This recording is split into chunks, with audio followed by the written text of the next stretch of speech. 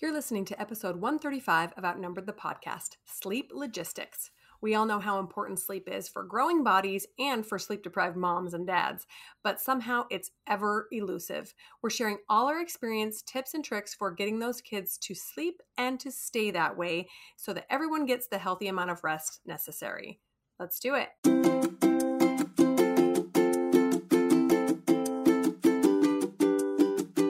Hello and welcome to Outnumbered the Podcast. I'm Audrey. And I'm Bonnie. We are experienced moms to a combined total of 19 children. In our weekly episodes, we explore relatable topics using our perspectives of humor and chaos. Tune in for advice and encouragement to gain more joy in your parenting journey.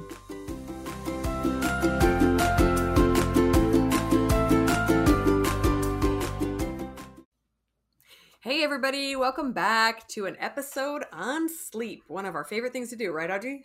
Yes. Sleep is the best, and sadly, as a parent, you just don't get enough of it, like ever. So we wanted to do another episode specifically about the logistics of sleep. We actually have two other episodes, one on getting the baby to sleep, which we'll link in the show notes, and one about kids and sleep in general, which we did right at the beginning of the podcast. But this one is logistical stuff and tweaking some troubleshooting. So, of course, as we like to do, we are going to start with a funny mom moment of sleep. Oh my goodness, how many stories do we have of sleep getting interrupted or kids doing something insane, right? So I'm just going to choose one to share with you today, but I remember being asleep and vaguely hearing somebody come into my room and lay down next to me, which happens, and all of a sudden, the next thing I know, I wake up to, what? And before I can move, puke all over my hair. I'm like, can you not sleep at the foot of my bed and puke on my feet? That would be 10 times more convenient. Thank you. No, nothing like getting woken up with puke in your hair. And I'm like, all right, thanks, kid. So then we had to wake all the way up, shower, change sheet. Oh, what a nightmare. So thankfully that's only happened once in my mom career. I think maybe I'm a lighter sleeper now. If you're going to come in my bed and you're sick, you're going to bring a bowl with you and you're going to sleep way down there away from my face. So good times getting puked on in your sleep. That's motherhood, man. Oh, yeah. I knew this one lady who shall remain anonymous who, when her kids were sick, always had them sleep in the bathtub. Oh, that's pretty brilliant. Isn't that brilliant? I don't know that my kids would stay in the bathtub, but yeah. I was thinking that was a pretty good idea. Yeah. Usually they want to be cuddled, right? Cuddled and comforted. And side note, did I mention this in the babies and sleep episode that one time I was in a hotel and didn't have a safe place for a baby to sleep. The bed was just too narrow or whatever. And she needed some quiet. So I stuck her in the bathtub. I laid down a blanket and I put her in the bathtub. She wasn't big enough to move. So she just slept in there. It was dark and quiet. And I'm like, good hack. I don't know what the American Academy of Pediatrics would say about that, but we're not going to ask them. We're not going to ask them. Yeah. Okay. So we don't have all the answers regarding sleep. Obviously, it's kind of a complex issue when you're not getting enough, but we do have lots of experience getting kids to sleep and helping them stay that way. So we're going to share tips from two different perspectives, both as co-sleeping families, which is kind of Audrey's expertise, and more independent sleeping families. So that's what we can give you as our experience. Yep, that's our family's main mindset, and what sleep looks like at our house is people sleep together. If you got your own bed, I mean, even who are you? Are you part of the family? You're probably the dog.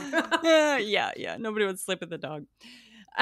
So I quit apologizing for being a co-sleeping family quite a few years ago, just because it works so well for our family. And do I think every family should co-sleep? No, do what works for your family. But that is what works for our family.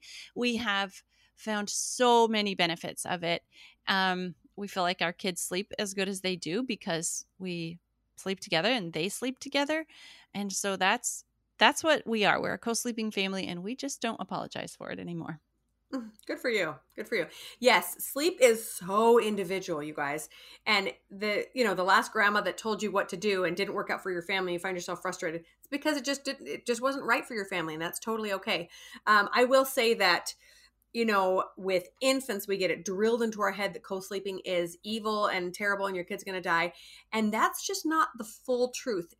There's quite a bit of research that shows how and why co-sleeping can be safe for all ages. We can include some of that here. We talked about it a little bit in getting a baby to sleep, but you do what's best for your family, and sleep is essential for life. It really is. And so if you or your children are not getting enough sleep, then, feel free to change something. Yeah, I just wanted to say that sleeping with your baby is dangerous only in America, because every other country in the world does it. Well, probably because we have so many dang pillows and blankets in America. Everybody else is sleeping on a mat on the floor. Okay, so our family's main mindset with sleep has always been fairly independent, because that's what's worked for us. I could not sleep a wink when my first baby was in my room with me. So I'm sure I'd be better now, but that's just kind of how we started off, and we continued that way. We have babies in our room with us in the master bedroom until they're about 1. At about 6 months, I usually move them into the closet because I need a little bit less interruptions, or my husband and I just want to talk more, and the baby's getting to be a little bit more of a light sleeper. And then they tend to go in, well, not in their own room, because nobody has their own room in my house. We don't have 10 bedrooms, but in with someone else in their own bed. So that's what's worked really well for us. Occasionally we'll have a kid that really needs someone else to sleep with them. My 4-year-old is kind of like this. And so either I will go lay with her for a while, or she will sleep with a sibling. And like I said, we're just flexible with whatever works for the kid at the time. Yeah, so we're going to talk you guys through our basic routines for different ages of kids, how to get them to sleep. And we're starting with the very beginning, babies and toddlers. And remember, we have a whole episode 106 about getting babies to sleep. It's an awesome one. So go listen to that one too. But mine is short and sweet. It's called Nurse 'em to Sleep. You guys, again, I am just not going to apologize, because it works, and it's worked for me for more than 22 years. The only time in recent years when this has come back to bite me in the butt is when I have to go somewhere or be somewhere and it's the baby's bedtime and they're used to nursing to sleep. Yeah. You're like, dang it, if only I could leave my boob behind. I know. But I have pumped and left milk behind. And then when my husband and I went on our 25th anniversary trip, my daughter that was sleeping with the baby, he would wake up at 4 o'clock in the morning, kind of for his, well, I call him baby. He's a toddler. He's a big, giant baby, whatever. She would get up and get him some warm milk in his sippy cup, and then that was enough to get him back to sleep. But anyway, if you want to know more about breastfeeding and babies, we do have an episode on that too, 21, and it's a really good one too. But that's short and sweet for me. Just nurse them. Yeah, babies love to nurse to sleep. Our basic routine for babies and toddlers, I'll start with babies, and that is pretty similar, just nursing them until they fall asleep. But eventually I get to where I kind of train them to fall asleep without being nursed, because none of my babies have ever done great about staying to sleep after I delatch. Unlatch, what's the word? And that always drove me crazy to only have them sleep for like 45 minutes and then need me again.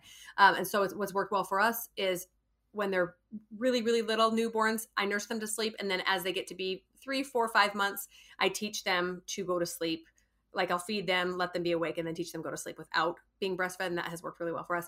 For toddlers, there's a few extra steps. I always make sure that they've, had a snack or a drink of water or something before bed, because there's less communication, especially if you have a 2 or 3-year-old that doesn't talk very well. That's something to kind of be aware of, is sometimes they might be thirsty and they haven't really communicated that, And then we have just a quick little routine of PJs, singing a song, doing our kisses or whatever, and then putting them to bed, as far as the independent toddler sleepers go.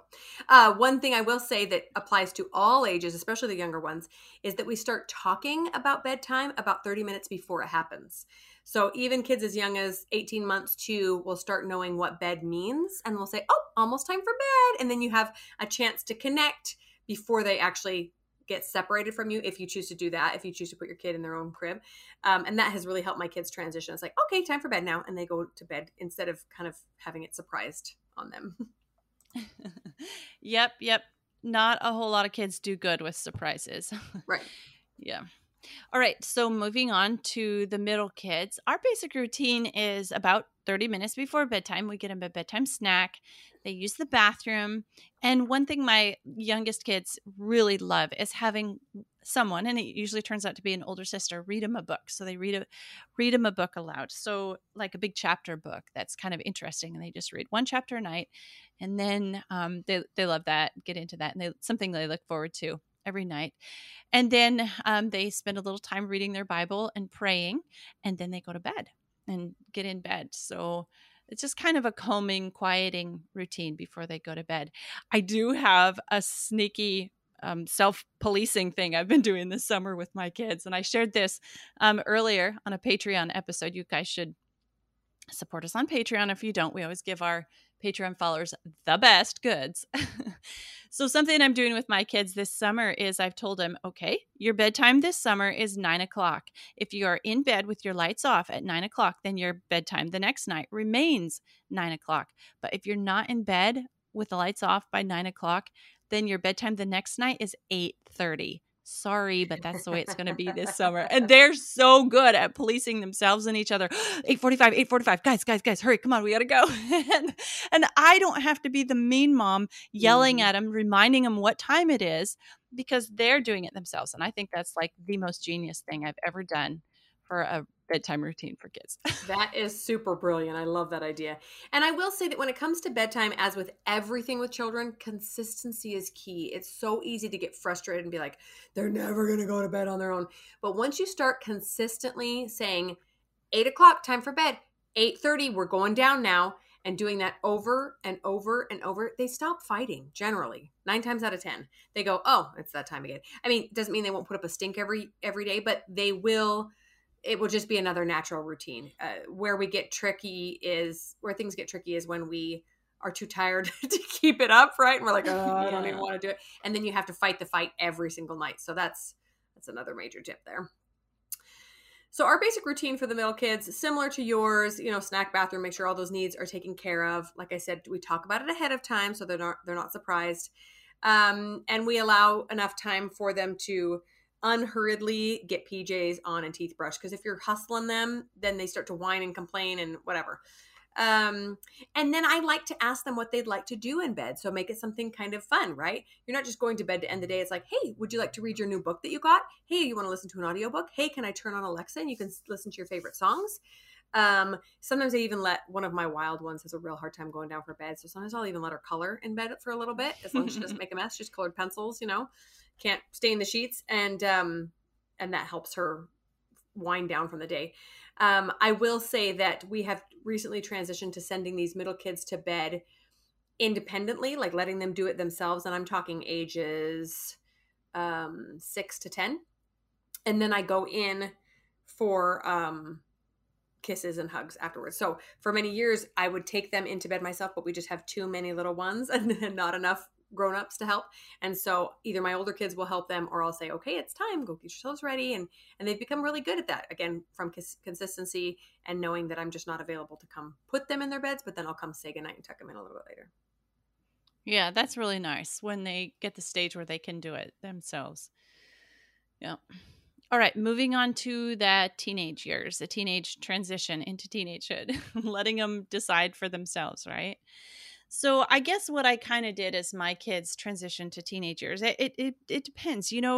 Teenagers, their sleep patterns actually change in teenagehood. That has actually been documented, tested, whatever you want to say. So they're like their circadian rhythms actually change a little bit, and they do better in the evening and at night, and then they do worse in the mornings, and they've got to sleep in. That's actually shown and proven.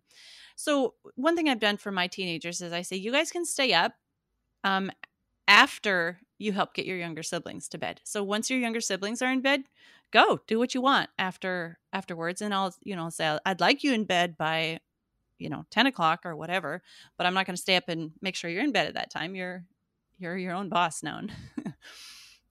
And so that's what we've done. If they help, they can stay up. Now, I will say that once my teens get older, 16 and above, they've all been working. And so that's like real life. They put themselves to bed at the time that they see that they need to be in bed, because they've got to get up, get out of bed, and be on the job, whatever that is, the next morning. And so like they're making their own decisions on bedtime, and they're suffering consequences of not being able to stay awake or function well or whatever if they haven't gone to bed on time. And that's just part of life, isn't it? That they've got to learn to do that for themselves too. So that's kind of how we handle sleep for the teenagers around here. Yeah, a few years ago when my oldest started going through that teen transition, as I call it, I was like, I can't be available for my baby in the morning, and then all the way to 10:30, at night with my teenager. And sometimes the nighttime is when they really want to open up and chat with mom and dad, and I'm like, oh, I'm so tired. But finally, I was like, you know what? They're old enough. I don't have to see him off to bed. I'm gonna say, I'm going to bed now. Remember, there's no electronics after this time. There's no, and as he gets older, obviously we won't, I can probably even relinquish that restriction. But it's been really eye-opening to see this happen. Go, okay, you are responsible for your own life now. And since my oldest started going to school last year, this sleep part has been really, really eye-opening. I love it. His brother and sister will want to stay up later than him, and he'll go, nope, I'm going to bed 9:45. I got to get up early. And I love it. It's fantastic. He wakes up at 6:00 and he, gets his lunch and breakfast ready, and he's ready to go out the door. In fact, he comes and wakes me up. Okay, time to go. I'm like, all right. So it's so great to give them that independence and figuring out what feels good and what doesn't, right, when they get that age. Yeah, because they have to suffer consequences. My two sons this summer, they're up and gone by 6:00 in the morning. So they're getting up at 5, and like my alarm doesn't go off till 6. And usually when my alarm goes off and I'm crawling out of bed, I hear their car pulling out. So they're really being responsible on going to bed on time because they're getting up really early. All right, sleeping arrangements. So as you guys know, we've talked about on this podcast before, our house doesn't have that many bedrooms. It has 3 bedrooms, but we have 10, we have 11 people. 9 of those are children. And so the 3 bedrooms are upstairs, and we have carved out one unused attic space and made that into a bedroom. So I don't know, like if we were to list the house on the market, if they would actually list that as a full-size bedroom. It has like a skylight window in it and stuff, but whatever, I don't care. It's a place where a kid can sleep. And then we have a shed outside, right outside the back door. It was a summer kitchen, and it is been made into a studio bedroom for a couple kids. So we have the teenage girls are in one room, and then my son is home from college this summer. He's got his own room, and then the other teenage boy, he's got that little attic room I was telling you about, with just a window. Basically just fits a window and a bed and a dresser in there.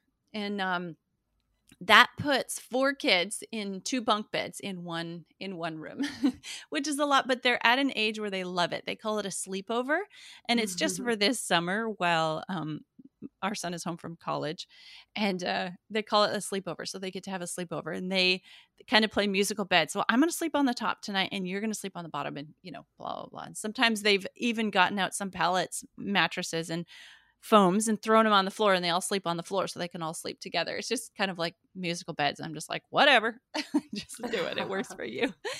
And then the toddler sleeps with mom and dad in our bedroom, and the 4-year-old, she's kind of like musical bed. She's my night owl, and then she's like musical bed. So she's like, who am I going to sleep with tonight? And she just sleeps everywhere with anybody and everybody.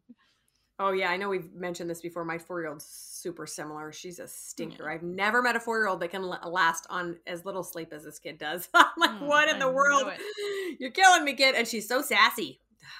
Okay, so my question is, do your kids, I mean, obviously they've had more experience than mine have with sleeping together, but they settle down okay together? They just kind of eventually stop talking? Yeah. Awesome.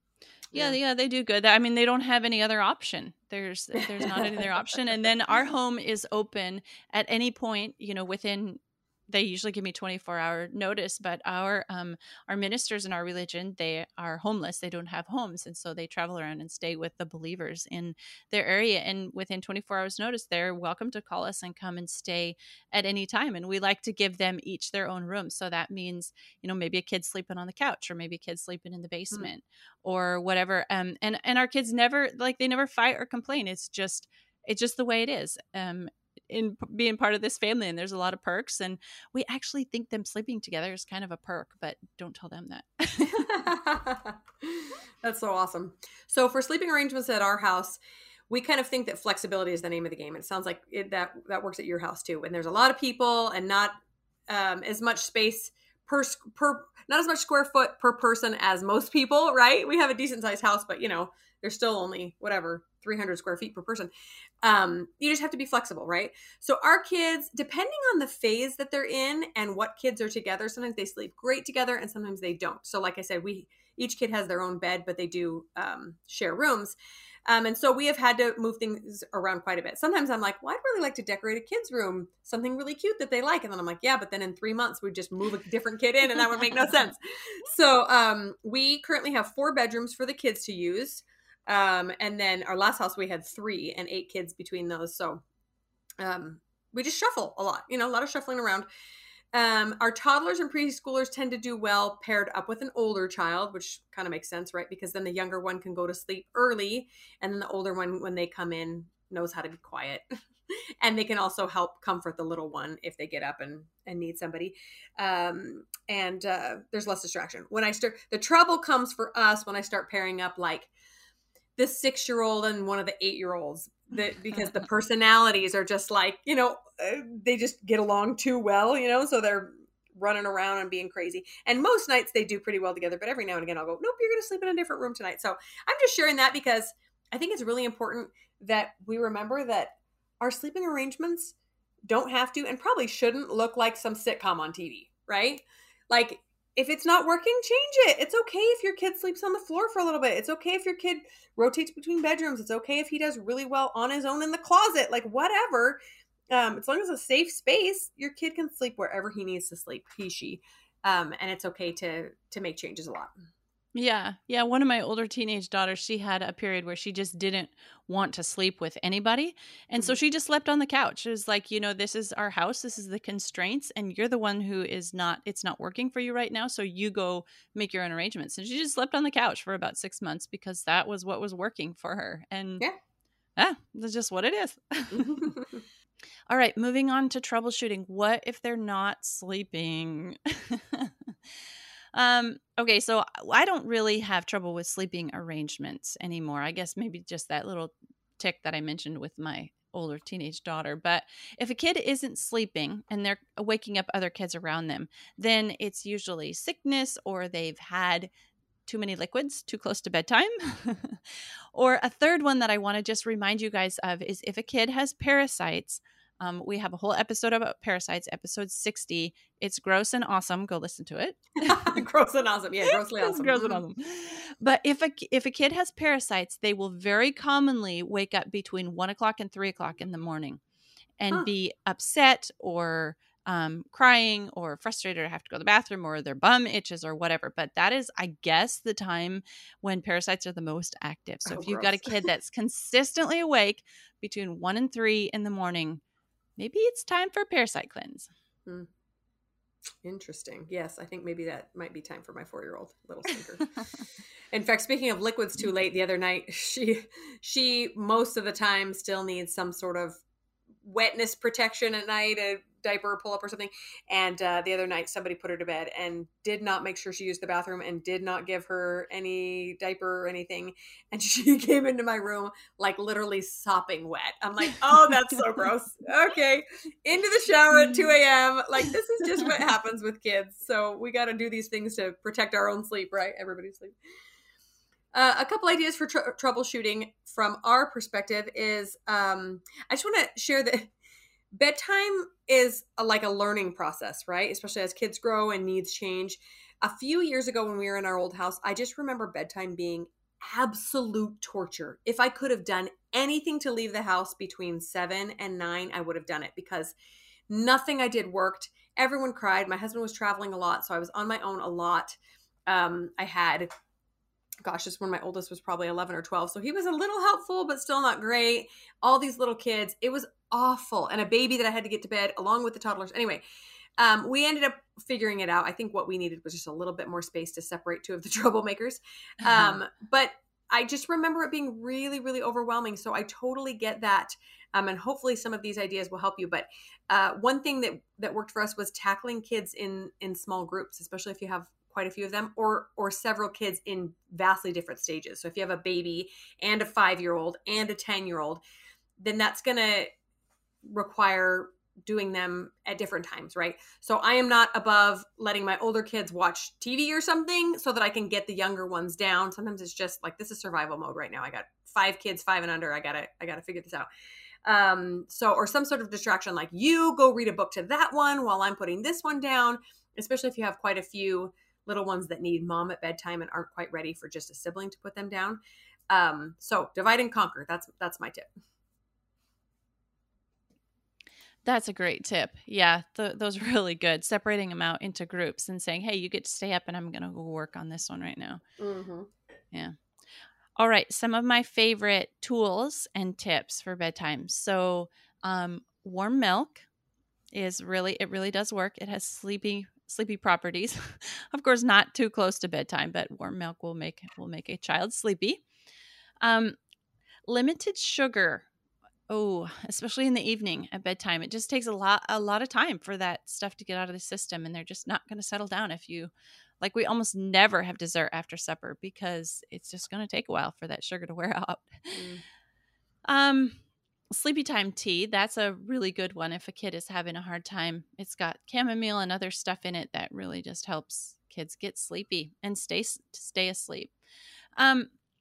Now, this isn't really going to be an option for everybody, but we do have a sauna. And right next to our sauna, we have a tub that we fill up with ice water. And if a kid is sick or not feeling good or just struggling, there is nothing that is as restorative and makes them sleep as good as a couple sessions through the sauna and then the ice water. And you can simulate that like with a hot shower and cold shower if it's an older kid and they're really sick. But man, if I have a sauna and then cold water and sauna, cold water before bedtime, man, I just sleep so good. So I know that's not like an option for everybody. It can be, you can try a hot bath and then cold shower or something, but that is one of my favorite things. And then something I did way back at the beginning of having kids and trying to get them to sleep was I just kind of changed the paradigm about what sleeping is. So a lot of kids don't like to sleep because they think they're going to be missing out on something when they're asleep, right? Like, what are you guys going to do after we go to sleep? Like, what we don't want to miss out. Like, I definitely have FOMO kids. They just don't want to miss whatever's going on while they're sleeping. How come we have to go to bed? But I changed the paradigm by telling my kids often and repeatedly that you need to sleep because you grow when you're sleeping. And every kid wants to grow. What kid doesn't want to grow, right? And then I also told them, like, especially when they're sick, is your body heals itself when you're asleep. And both those things are 100% true. You grow when you're asleep and your body heals itself when you're asleep. But by sharing that information with my kids just at the beginning, like they hear it from the time they're young, they just really don't fight going to bed and sleeping very much because it's like sleep, then they're not missing out on something. They're actually getting to do something while they're asleep. Their body, it's kind of like this cool thing. They're in cohorts with their body and I'm going to go sleep so my body can make me grow. Yeah, I love that, especially for a kid who really wants to be big and strong, right? It's a great idea. So a few favorite tips and tools from me. I mentioned the white noise machine. We actually have 3 of them in our household because especially with a busy household and we live by a busy road, it just is helpful to mask any little noises that are happening outside of their room. Really, really helpful for babies that are getting used to a schedule. My babies sleep really well in closets, like I mentioned. We actually already moved baby Bryn into a closet. She's just 4 months because everyone would come in and be talking to me in my room while she was napping. I'd be getting out of the shower or something and she would always wake up. And so that has been really helpful. White noise with a little fan in the closet. She'll sleep for hours. It's great. Sometimes toddlers that refuse to go down, we have had to put them in safe, empty rooms with locking doors. Which, they're too big to be in the crib or they climb out of the crib or they just won't stay in a room. Sometimes it's like, well, you're just going to have some quiet time in here and I'm going to go rest in another room. And that's going to be best for both of us. I mean, sometimes just laying down with them is the best thing you can do, but that has worked for us. Audiobooks, I know I've mentioned 100 times, soothing music, although sometimes My kids all now know how to use the echoes. We have those little Echo Dots. And so they ask Alexa to play like, rock and roll or something. I'm like, no, we're only going to do the lullaby track. Maybe a CD player might be better for the little ones, but it's so funny. Play this one. I'm like, no, that's not a bedtime song. Essential oils and humidifiers, or you can combine both of those and use a diffuser, right? That can help, like lavender, essential oil, etc. And then one of my tricks that I used for years was this. I love reading my kids' books at bedtime as well, but sometimes I'm just tapped out. I'm like, I don't want to be reading to you anymore. I want you to go to sleep and I want to have my own time. But they're just not ready, right? So one thing that I started doing was when I wasn't in the mood to read something to them, I would just sit in their doorway with my own book. And so there was no interaction from me. I wasn't talking to them. I wasn't singing to them. It was bedtime. But I got a little time to myself to read my book while kind of being the gatekeeper, so they couldn't leave their room. And I know that sounds silly, but if you have kids that escape all the time at bedtime, you'll understand. And it was like, it worked perfectly for me. I got my reading time in, a little bit of quiet time. I was there to hush them before, like fights got out of hand or something. And then they would fall asleep and then I would leave and go to bed myself. So that worked really well for me. And then like Audrey's mentioned a couple of times, in various episodes, those screens before bed can be just as toxic as sugar. It's really hard for those little brains to calm down if they're having, which is hard because sometimes you want to just be like, oh, just watch a movie and then you can go to bed. But if at all possible, that's helps them wind down if you don't have that. And then my final thought is just to stay calm during bedtime. I know that's sounds impossible sometimes with little kids that are wild, but if you can stay calm, they will stay calm. They can totally feed off your stress and they'll go to bed eventually. I know it feels like they won't, but they will. And you freaking out will probably only exacerbate the problem. So if at all possible, try to keep your wits about you. All right. So that was a lot to bombard you with, you guys, but we know how valuable sleep is for you and for our children. And we hope some of these ideas helped you. Feel free to email us if you have more questions or you want more in-depth exploration on sleep, and best of luck out there.